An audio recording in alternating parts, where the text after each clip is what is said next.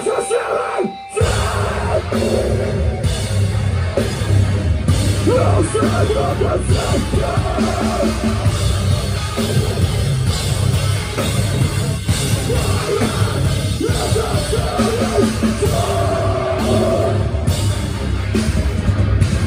take it to safety.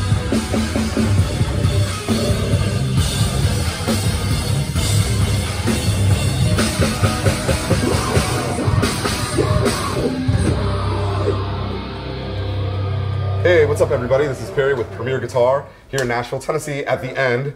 Talking to the band End, Your Fucking End. I'm so excited. If you guys are partial to my rig rundowns in particular, then you'll know that this band, oh man, makes me want to jump out of goddamn building because it's so fucking heavy and I love it. Thank you, man. Thank you. So Greg, man, how are you, dude? I'm doing good. Last day of tour, you know, 3 weeks out. It's been a couple years for everybody. Right, so right. We're really enjoying it. Yeah, so it's going awesome.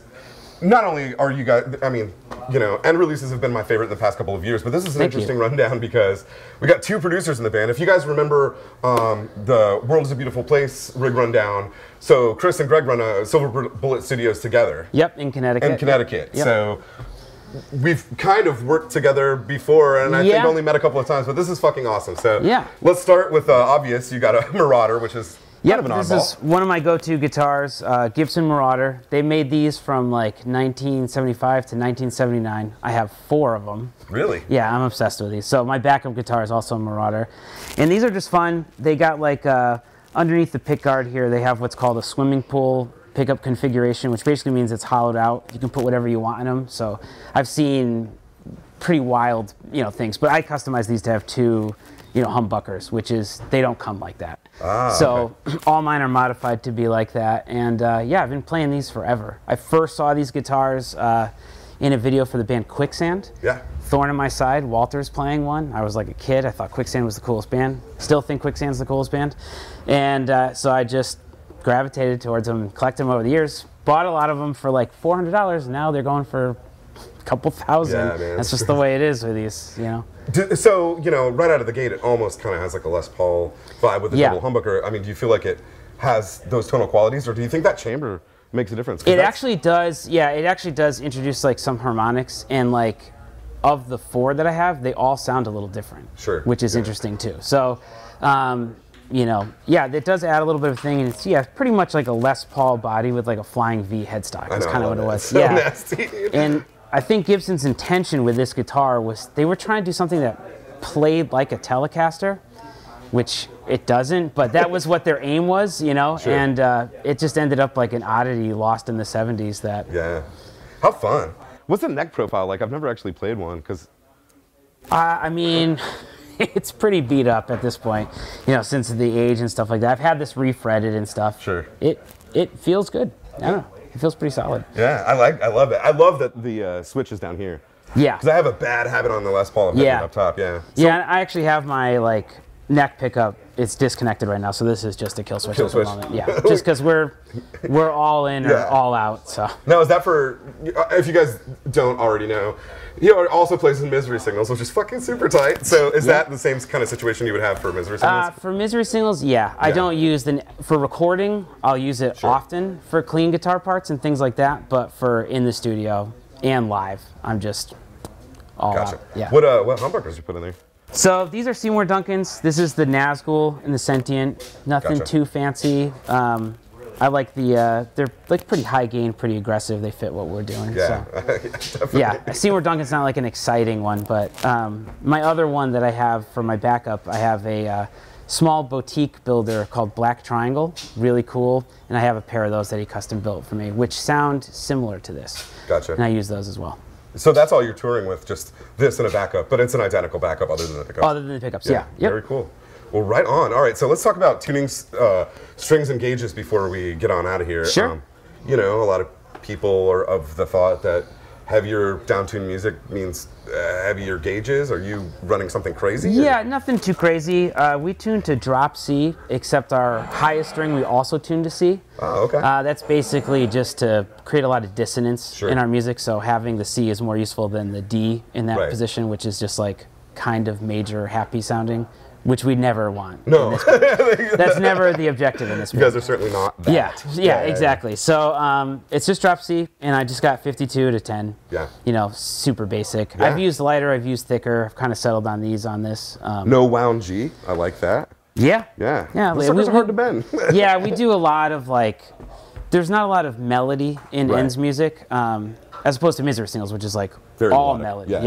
Yeah, For this, it's a lot of bending to create dissonance. Sure. And it's a lot of stacked octaves to create tension and release. Right, So, right. Awesome. Yeah. Very, very cool. All right, so on to amps. I know I personally have heard that particular 5150 a million times. 'Cause Yeah. You've had that amp a long time, right? So that 5150 in particular belongs to the other guitarist in Misery Singles, Ryan, and that's the one that he used on like the first record, Malice, and Wow. like Mirrors and stuff like that. And at the end of one of our tours, we switched by accident. And Oh, you didn't know? Were they yeah, identical? we just switched when we took them. Well, that one has like, that's the first Misery Singles T-shirt. It's Right. like cut up on it Oh, and okay. stuff, you know. So it's like an old one he's had kicking around forever. And I just ended up taking it home. He's like, you know what? We're not going to ship it back and forth. Let's just leave it. So I've actually souped that up a little too. Oh, let's talk about that. Nothing too crazy. I just had somebody go in and like kind of remove some of the like, I couldn't even tell you, like some of the resistors and stuff. So it's running at a little, it's like actually a little louder than Will's 5150. Interesting. It comes out a little louder, a little more aggressive. Yeah, I've heard some fun mods with 5150s with filter caps. Yeah, I it's guess- exactly okay. that. Yeah, it's exactly that. Right on. Yeah, when I was a kid, I remember the first 5150 I ever bought. It was like the first real amp I bought. There was this dude, I don't know if he's still there, but he was in Ithaca.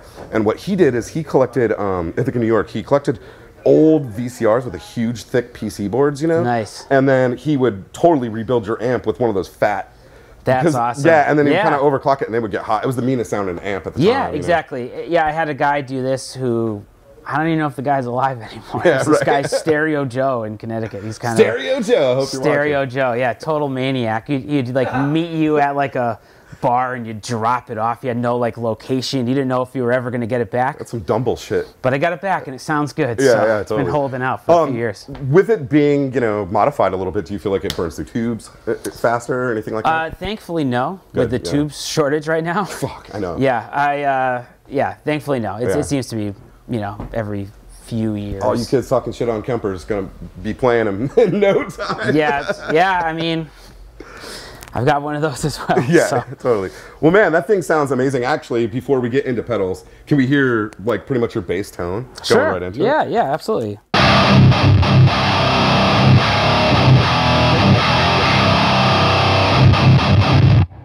Dead quiet. Yeah. If you guys have ever played a 5150, you know that that's not possible without noise suppression. So Yep. we should probably start there because you guys are Sure. extremely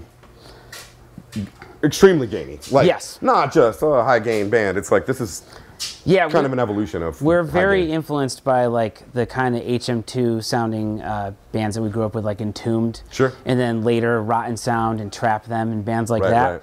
And a lot of those bands use HM2s or HM2 clones. What we use instead is the Swollen Pickle, which is kind of tweaked out to get the buzzsaw sound, but it has a little more articulation than the HM2 does. Yeah, we they can get a little muddy. Yeah. Yeah, The yeah. HM2. I love them, but we do a lot of like riffing that is demanding on like the right hand, a lot of like Totally. gallop picking and stuff like that. So it would just be lost unless we had that. So we run the Swollen Pickle into the distorted channel of the 5150. So a hell of a cascade of a gain it's stage. a lot of gain. That is yeah, a lot. it's a lot of gain. So it's taken us a bit to control it, as you hear and stuff. And the way that we do that is on my board here, I have the Zool Plus, which just came out like 6 months ago. It's Fortin Zool Plus, and that just like is a little more customizable with the hold and release, which you don't have on the original Zool, which I also have in my effects loop on the amp. Running both? So I'm running both the whole time. So I got this in the front end to control the pickle at its Sure. source, and then that just to clean out the rest of the stuff. Yeah, that kind of makes sense. Yeah, and we turn these off throughout the set because we rely on feedback and feedback stuff. Sure, yeah. often, but this keeps it nice and tight. So- you know.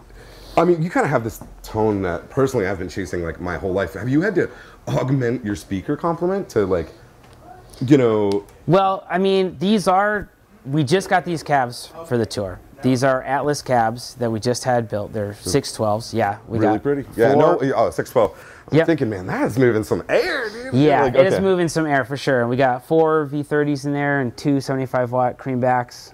Oh, cool. Yeah. And it's just like a classic combination, blend, yeah. and we push them. You can hear it, like you can hear the cab really, Moving. really moving. Testing that glue, buddy. It's survived the tour so far. So Yeah, and it sounds phenomenal, man. Really, really good. All right, so, fans of End are probably going to associate you with relatively one, know, yep, no questions, just tone. just absolute distortion. But Yeah, you do have some fun stuff on here. I mean, yeah. I guess let's go through the chain. Obviously, you have a tuner. Everybody needs one of those. Yep, everybody needs a tuner. We got the Pickle we talked about and the Zool Plus. And then really where the trickery comes in for End is in the pitch shifting. We use a lot of pitch shifting in the band. Even though we play in drop C, a lot of people hit us up and are like, what tuning are you guys in? Because there's so much low end that comes from the guitar points. Sure.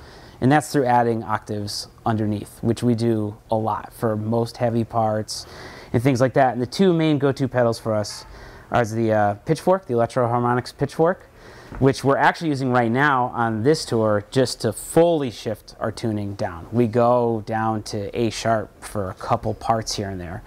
So it's important that we don't miss that one live, Right. because it sounds That would like sound a weird. total fucking nightmare. So yeah, we use that, and that's actually what we use on the record to add in stuff. We like to add in an octave below at like around 50%, something like that, for a lot of our like D beat parts or the heavy breakdowns and stuff. But for this, we just got this triple graph, the Third Man triple graph, which I also think came out a few months ago, so it's relatively new. And I love this pedal so far. This is like taken over our pitch shifting.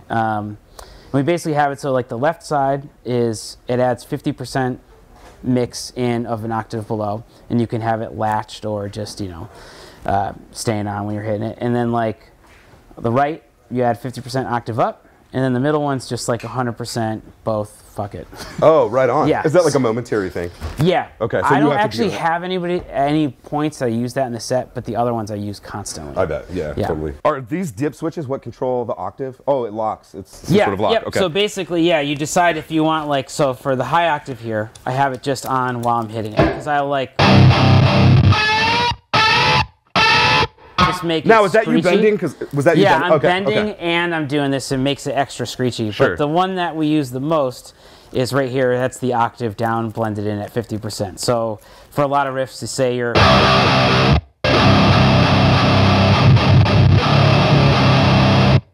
I love that because then you don't have to bring a 7-string. You don't Yeah. have to worry about floppy strings. I like the love tensions there. playing on 6 strings. I love playing close to standard tuning and doing the pitch shifting. I Yeah. think in the end, for what I like to do, it's a little more destructive. It's a Yeah. little noisier. The imperfections are what I'm chasing. And Right. those little things and those little breakups, that is what I'm chasing. Yeah, dissonance, I guess, is such a huge part of this band. That Yes, absolutely. And then after that, I've got the pitch shifter delay 3, the PS3. It's a lot of pitch shifting going on over here. It's a man. lot of pitch shifting. So that's one of my favorite pedals of all time. That might be my favorite pedal of all time. Sure. It's the one that Caven uses all Oh, the yeah, time. yeah. Caven's one of my favorite bands ever. So I use that for a lot of the leads. I add an octave delay that's modulating upward in my leads so they just sound fucked up.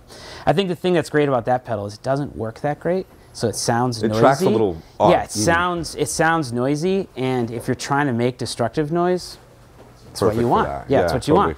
So I got that, and then just a basic Amixar carbon copy at the end, which I like a lot. I leave the modulation on that. I like that. I actually use those both together for most of my leads. Very cool. Now, obviously you guys are both producers. I'm sure you've, come across a litany of different pitch shifting devices. Yeah. What is it about these as opposed to, like a POG or, Well, I found that the Pitchfork tracked the best. Once we Yeah. found that one, I thought it tracked the best, like using it in the studio and everything like that. A lot of the other ones, there's a little bit of a lag. There's it feels a little weird. And since we're having on a lot of parts that will add up, and because it's like digital for what it's doing, it tracks really well. And then the Third Man, the triple graph, also is Yeah. digital. So we were able to kind of switch back and forth those. And I've had every pitch shift. I I've been figured that would obsessed be with the this case. for like 20 years now. Right. So it's just like, but those seem to be the best for adding the low octave, and then the higher octave, the broken stuff, you can't beat the PS3. So many bands use that, still use that. So in what way would the Pitchfork work differently than, say, like, a Digitech Drop or something like that? Like the drop seems pretty good. Yeah, the drop yeah. seems pretty good. I haven't used one of those too much, so I'm not quite sure. Gotcha. As opposed to the other ones that existed, say like the Boss Octave, right. that one was real laggy. Oh, and I tried to use that for years, and it just didn't do what I wanted it to do. So, yeah, I think the Pitchfork, at least I haven't used the drop, but the Pitchfork is like dead on. I barely notice it. It's subtle, the lag, but and we use it, like I said, we use it to fully shift our tuning. Yeah. So I have it running at 100% right now. Sure. And I can still play and it feels right. And it feels right. Yeah. So. Plus you guys are, in the context of the whole band, it's a lot of noise happening. So that's it's a lot of noise, a lot of feedback, throwing the guitars around, And I've been so impressed with Jack White's pedals, to be completely honest, man. That Bumblefuzz thing is sick. Yeah, it's awesome. I love the aesthetic of it. It's like an interesting pedal. It's like super easy to use. Like there's a lot of It's so pragmatic the way you have it set too. Oh. Down, up, both. Yeah, it's perfect. Love that. It's perfect. That makes life so easy because obviously you're on a pretty fucking dark stage and you guys run a lot of diffusion and if if you see here, we've got these like little red lights that we also control on stage. We control our own samples and lighting. Are you doing that stage with a switch of some sort? We are on the bass rig. Actually has a foot switch for the lights. Jay Pepito back there on the changing it up. So he's doing that, and then I run the samples just off a Digitech Jam Man. Oh yeah, classic. But we do that because we don't play to clicks. Sure. So it's have to feel it right, and it's just noise and chaos that I put in between songs and things like that. Man, I think this is probably the heaviest sounding rig that I've heard in a long time, so I couldn't be happier. Well, thank you. It's a pleasure to actually finally get together with you. I know COVID kind of sucked. I appreciate it. Had plenty of stuff planned with Misery Signals and other stuff, but I'm glad that we got to do it for End, because this is good, man. This is awesome, man. Thank you very much. I appreciate it. Thanks. Yeah, great. Thank you. Okay, now we're 2 inches over this way with Mr. Will Putney. This is an absolute honor and treat. If you guys listen to heavy music, then you've absolutely heard this guy's releases, because he's put out some of the best sounding records I've heard in years. Oh, thank you. You're so nice. Beyond that, you guys don't, if you're young and into hardcore, you don't know how good you've got it, because when we were growing up, hardcore kind of sounded like shit. Like the first, 5 Earth Crisis records didn't sound great. A couple were okay. Yeah. It took a while. But technology has come a long way, and you have been a huge part of that. Beyond being a huge producer and doing rad bands, you have, the STL tones, right? Yep. Yeah. So yep. There's a plug-in suite with some of my guitar tones. Yeah. So rad. Thank you. I don't want to get too into it because this is a live situation, but how did that come to be? I know you're a real amp guy, so. Yeah, I'm definitely a big amp guy. I just had never found any really digital emulated amps that did it for me. Like every record I'd ever produced, I was just always using amps, and obviously real amps are great, but there's, it's not always practical for everyone who's trying to record, especially people who are starting out to record and stuff. Right. So I knew the guys at STL, and they approached me about trying to do one, and I was like, look, here's like this amp that I've been playing since I was 18, and I know it's super good, so if you can make a plug-in sound like this, then I'm on board, and they kind of nailed it. So, yeah. I've actually kind of wondered often, it's like, were the high gain emulations harder to nail, or was it that because most of the companies were kind of catering to rock and blues and other styles of music? Because this is kind of a niche style of music in a way. I think a lot of it, honestly, it came down to like software. Right. Yeah, like a lot of it is just like the intelligence of a programmer and like how deep they go with actually putting the work into that stuff. I mean, STL has spent like months and months writing code and stuff, so it's like there's no shortcut to it. It's just an endless amount of work from like this poor guy computer programmer, but we it was, and there was back and forth and trial and error and stuff like that, but I think it was like up until that point I hadn't really seen anyone really put that kind of detail into it. So it's a big shout out to him, because that was like, that really made the difference. Seriously, big shout out. Now in that situation, I don't know shit about programming. Does that dude have to kind of already have like an idea of what high gain tones are good, or is that just a nerd that doesn't play music at all? I think I think in the world of like emulation, it's understanding how the components actually translate to code, and being able to make those adaptive to what we like about analog gear. Oh, when it gets louder, it does this, so there has to be like a code for that. Oh, but if you turn this knob, it affects this knob, so there has to be code for that. So it's just endless layers of interaction between all the bits of and components that make, you know, real amps and real pedals and things cool, where it's like, that's a big, giant formula for somebody. Yeah, it's a big code to crack, you know. Well, Mr. Algorithm, whatever your name is, thank you so much. Yeah, Federico, thank you. So much better. STL, thank you. Yeah. Well, let's start with this sweet Dunable. Love Sasha and all of his work, and that thing is no exception. Yeah, I feel bad because I'm smashing it already, but man. I know I just got this one for the store, but this is a Dunable Cyclops. Love that one big ass knob. Very simple, one big knob, no tone, one pickup. This is the Bigfoot pickup. It's like his hottest passive high output pickup. I just said, you know, give me the crazy one. Yeah. And it's awesome. You know, I was an active guy for a long time, even early in end. I had EMGs and guitars. Sure. I had Duncans I used to play in S1, like Greg's Marauders. That had passives in it, and then I was like kind of back into it, but I was like, those weren't really cutting it for me. This is a little hotter. I just love this guitar. Yeah. Swamp Ash, maple neck fretboard, super light, which is what I wanted because I'm getting old and my back hurts all the time. And you guys are a pretty high energy band, so yeah, we move and, you know, playing with heavier Gibsons. Like the S1s aren't too bad, but I did do some shows with like a Les Paul, and I was like, I can't. You know, they sound great, but they're just too heavy, and this clocks in like pretty light compared to what I was used to, and it just feels sturdy without being heavy. You know, it's like hit this like really cool sweet spot for me. But yeah, Sasha makes great stuff, and man, I just love how sleek it is. Yeah, it's cool. The red's cool. Like he even threw the little lumen lace on, which has bailed me out on a couple shows where the stage goes dark. So locking tuners, Tune-o-matic, standard stuff. But yeah, simple guitar works for what I want to do. I love that, man. It does the damn thing. Yeah. And then, like you said, you've been, and I know a lot of your plug-in suite as well is kind of based on that specific 5150, yeah, right? So that's like that 5152 I've had since I was like 18. It's been through several techs over the years and just fine-tuned a bit, retubed time after time, but it's always like the one I go to. I have, you know, there's a backup 5150, and I have a 3 at the Studio 2, a 34 one. I love the 3. Yeah, they're all great. This is just the one that I like, you know, and it's been on a ton of records too, but it's always the one I play with live, so I was not trying to shake it up, you know, for this tour, but I finally gave it a nice rack over there, which I'm sure the B-roll will show you so it's all wired and nothing will break, so I can bring it back to the studio and use it. But not breaking the mold on that. You're tracking with that quite often, then I would imagine. Yeah, it gets work. Sure. I mean, we have plenty of options now, but that's always in the mix, you know. Right.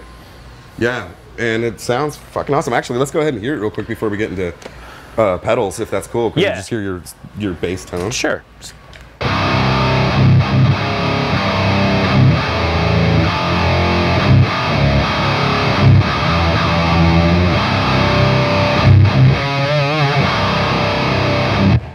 Yeah. There she is. Man, so we did a big rundown with Knock Loose, and Isaac was the first person growing up, like fuzz was not a part of hardcore at all. It was distortion. It was like tube distortion.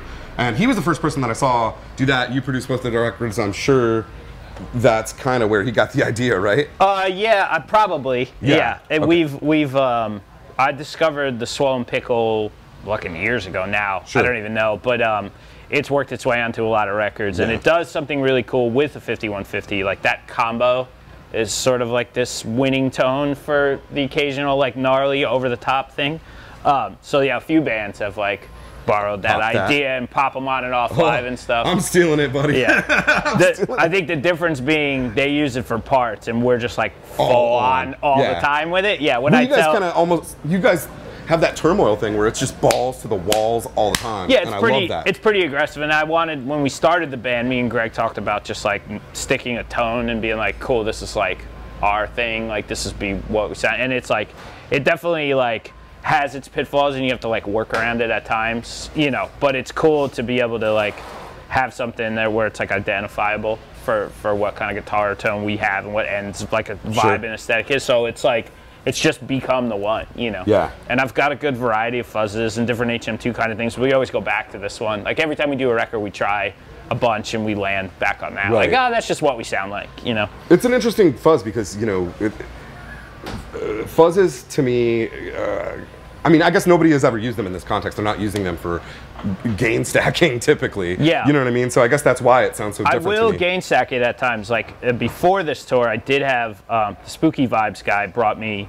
like just an overdrive, which was like a TC 808 flippable, sort of like adjustable, multifunctional overdrive pedal. And I was using that for a while, and in the studio I still do use that too. It's a really cool company called Spooky Vibes that gave me like an all-in-one overdrive. Do they make typically just heavy like overdrives and stuff like that? Yeah, he's kind of like a small builder who just mixes it up and stuff. I love the name. Yeah, but he's just a smart guy, and he was a fan of the band and sent me this really cool pedal that was on the pedal board for a while. I just kind of was running out of real estate on this tour, Sure. so I was like, you know what, I'll just go straight, and I've actually been enjoying it straight, but for a while I was like tone stacking it with overdrives too. We just sort of tweaked the way we use the pedal now, where we were able to like Sure. eliminate a pedal. Well, and with that much gain, if you're stacking, it can get away from you really quick. Yeah. So are you also running a noise suppressor in the... Yeah, so there's two gate stages. There's like this Zool Plus, which has the key input. So I don't know if Greg explained A little this. bit. So that's basically analyzing what other pedals are coming into it. So the key input, it's basically just looking at the DI, Okay. and then it lets me run out of that like a through into the fuzz pedals and the octave pedals, and then back in. So is it only engaging when... So it's not keying off just the clean DI, not the that's how you're distortion getting such pedals. a tight... That which helps like create a tighter tone, because otherwise you'll have this like kind of wall fuzz, and you know noise. what that does to a DI. So Sure. using that Zool Plus has been really useful. There's other like four input gates, but that seems to be the one that's catching stuff the fastest for us. And Yeah, because it's real quick. yeah, it can get it really quiet, and it's been a useful artistic tool too, to be dead silent and then to be able to turn this on and Oh, off. sure. The dynamic that Yeah. you can create is just unbelievable. So it's cool. And then to eliminate the amp hum, there's just like a classic DBX 266 in Gotcha. there, which is like in the effects loop just to kill the 5150. So like our stage volume, like I'm fully on at full volume right now. and if you guys have ever played a 5150, that is not normally the case. Yeah, if you want to hear the, I mean, you probably can hear it through here. Yeah. So that's what you're used to, and that's what it is, Yeah. you know. And you know what I love about that is that like an NS2 or maybe a ISP decimator or something like that, it doesn't react.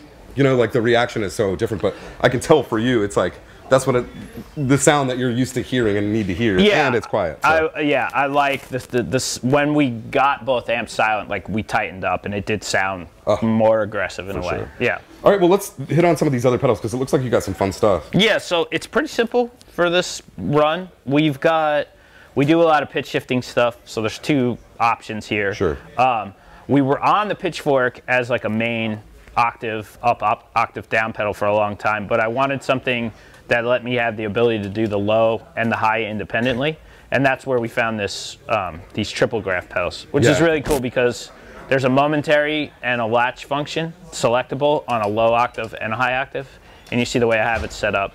I can turn this on, and I'm just living on the low octave. Then I can momentarily just tap it to give me the high octave. I've always wanted that. I know there's a Pitchfork Plus. I think you might be able to do it now, but I just saw this and thought it was cool. And you get this middle button, which lets you just dump 100% wet, so it's a cool effect too. But we've been using that, and then the Pitchfork's still living on the pedal, which acts as like a backup for it. And there's a couple songs where we actually change the tuning within the song. So the way I have it set right now, I'm just going down a major second for this song where we drop tune in the middle of the song because we're dumbasses and decided to write a song like that, and now I need that. But, so that gets used in the set for that, and it's kind of like a backup. Yeah, for sure. Which is cool. If it went down, you could probably make your way. If that went down or that went down, I could still play a set. Yeah. And a lot of my pedal board is like built-in redundancy. Like there's two different distortion pedals, there's two different pitch pedals, there's two different wet effects, just in case one blows it, you know. Right. Now the Swollen Pickle is kind of an always-on thing, right? The Swollen Pickle is an always-on thing. What is this distortion pedal? So this is like the Demon Log. This is just another, like, I guess it's based off a Hyper Fuzz, but it has like, it's got a clean blend and like a mid forward thing. We do the occasional like Doomier thing where I've been experimenting trying to like kick that on with that. Right now, I think I'm just doing too much. Yeah. But as a standalone pedal, it's like a really good pedal. And I think it does sound good with the low octave, with the low octave engaged. It kind of adds like a more traditional fuzz sound, less of like a gnarly mid-forward thing. Right. You know. Cool, and then moving on, what is the Lonely Ghost? Is that So what Lonely Ghost is a Michael Klein, who's a really cool pedal builder. He's been building a lot of great stuff for like dudes in the death metal world. I know he's got a line of stuff with like Sammy from Goatwhore now, and he's just a great guy. We met over the pandemic online and been kind of nerding out and stuff. And the Lonely Ghost is like one of his like in production like standard pedals. It's a delay, a reverb, and a boost, sort of all in one. Cool. Yeah, and it's just like I have very simple delay reverb parts where I just need a little of both. Little shimmer. And a little thing. It's not so shimmery. It's more like more classic like Hall style. Gotcha. Kind of can get pretty long. There's like a dwell button on it where you can get pretty good. But for like the black metal-y kind of stuff, trem riffs and things, it does a really good job. And it gives you this little boost on the side too, so you can even push the amp more. Wow. Yeah, it would work in a variety of genres. It's like actually a really simple but versatile pedal. Yeah. But I really enjoy it. No, I love the control, 6 knobs and that boost. That's kind of Yeah, cool. they like he snuck that one on the side, which is Is that cool. like a set it and forget it kind of thing? Yeah, more or less. Like where I have it dialed seems to work for the set, so I don't really have to touch it, which I like. I don't really want to touch stuff on the floor You anymore. got enough going on. Yeah. So it's been, like I actually haven't had to touch it all tour. You know, I just like kind of put the knobs where it works for a couple leads I need for, and then that's it. We're there. Rules. So, yeah. All right, I guess that just leaves this Earthquaker pedal here, which I am not familiar with. What do you got? Yeah, this is like a newer sort of shimmery verb that they put out, Astral Destiny. It has this stretch function, which is really cool. And it does this low and high octave blend into like a long reverb. So this is like for more ambient passages that we have and like some little interlude things and stuff, kicking that on. Is the stretch thing like a momentary feature kind of? Yeah, I haven't fully figured it out. I can hear the pitch change and then I hear it longer. Like I just got it before this tour, so I played with it and I like dialed a sound or two. So I do want to spend more time with it because there's like this abyss function and there's all these like modes, but I've just like knocked in a preset or two for the set. And they're great. That's exactly what I was looking for. I used to use the Descent by Walrus Audio. Yeah. So if you know that pedal, it's like lives sorta in that world. Probably didn't make the cut because of the real estate, where the Descent like actually wouldn't fit. It's a great pedal, but it's just like a little big. And this is kind of compact a little more. It got me pretty close to a similar tone. That's been on a couple N records, so I was like, okay, we'll go with this guy. But yeah, both companies rock, Walrus and Earthquaker. Yeah, they make great stuff. Yeah. I love a shimmer pedal in the context of extreme heavy because, you know, a lot of times you think shimmer and it's like shoegaze bands or, you know, somebody making pretty music, but when it's applied to something very heavy and evil sounding, it just makes it that much creepier, and it's awesome. There's a few like pretty moments in all the fuzz where it's like actually doing something pretty cool. Well, damn. All right. So you guys, this is your last show of the U.S. leg, right? Yep, that's And then it. you go on to Europe? Yep, we go to Europe in May, out there with Conjure for most of that run, and then we actually have more stuff planned this summer in America, so we'll be back. So just out of around curiosity, how the hell are you finding time? Well, we had a bunch of stuff lined up before the pandemic that was like hyper organized and scheduled, and then you know, everything obviously fell apart. But we've had we had a couple years to kind of regroup and figure it out. So, well, do you have like a personal assistant or something? It was between your, you know, illustrious recording career. No, I mean, I've got some guys. I've got assistants at the studio who definitely help keep the ship rolling while we get busy with other things and stuff too. But luckily, we were able to just get all our work done, me and Greg, so we can both be out here having fun and stuff. This is basically a vacation, so it's totally. Well, man, I couldn't be happier that you got your work done so that I can see kids lose their minds tonight and jump off this stage. Should be a fun one. Looking forward to it. Well, thank you so much for doing this. Of course, we really man. appreciate it. Thank you guys so much for watching. Make sure to stay tuned for more rig rundowns, riff rundowns, video lessons, all that fun stuff. Thanks, guys. Awesome.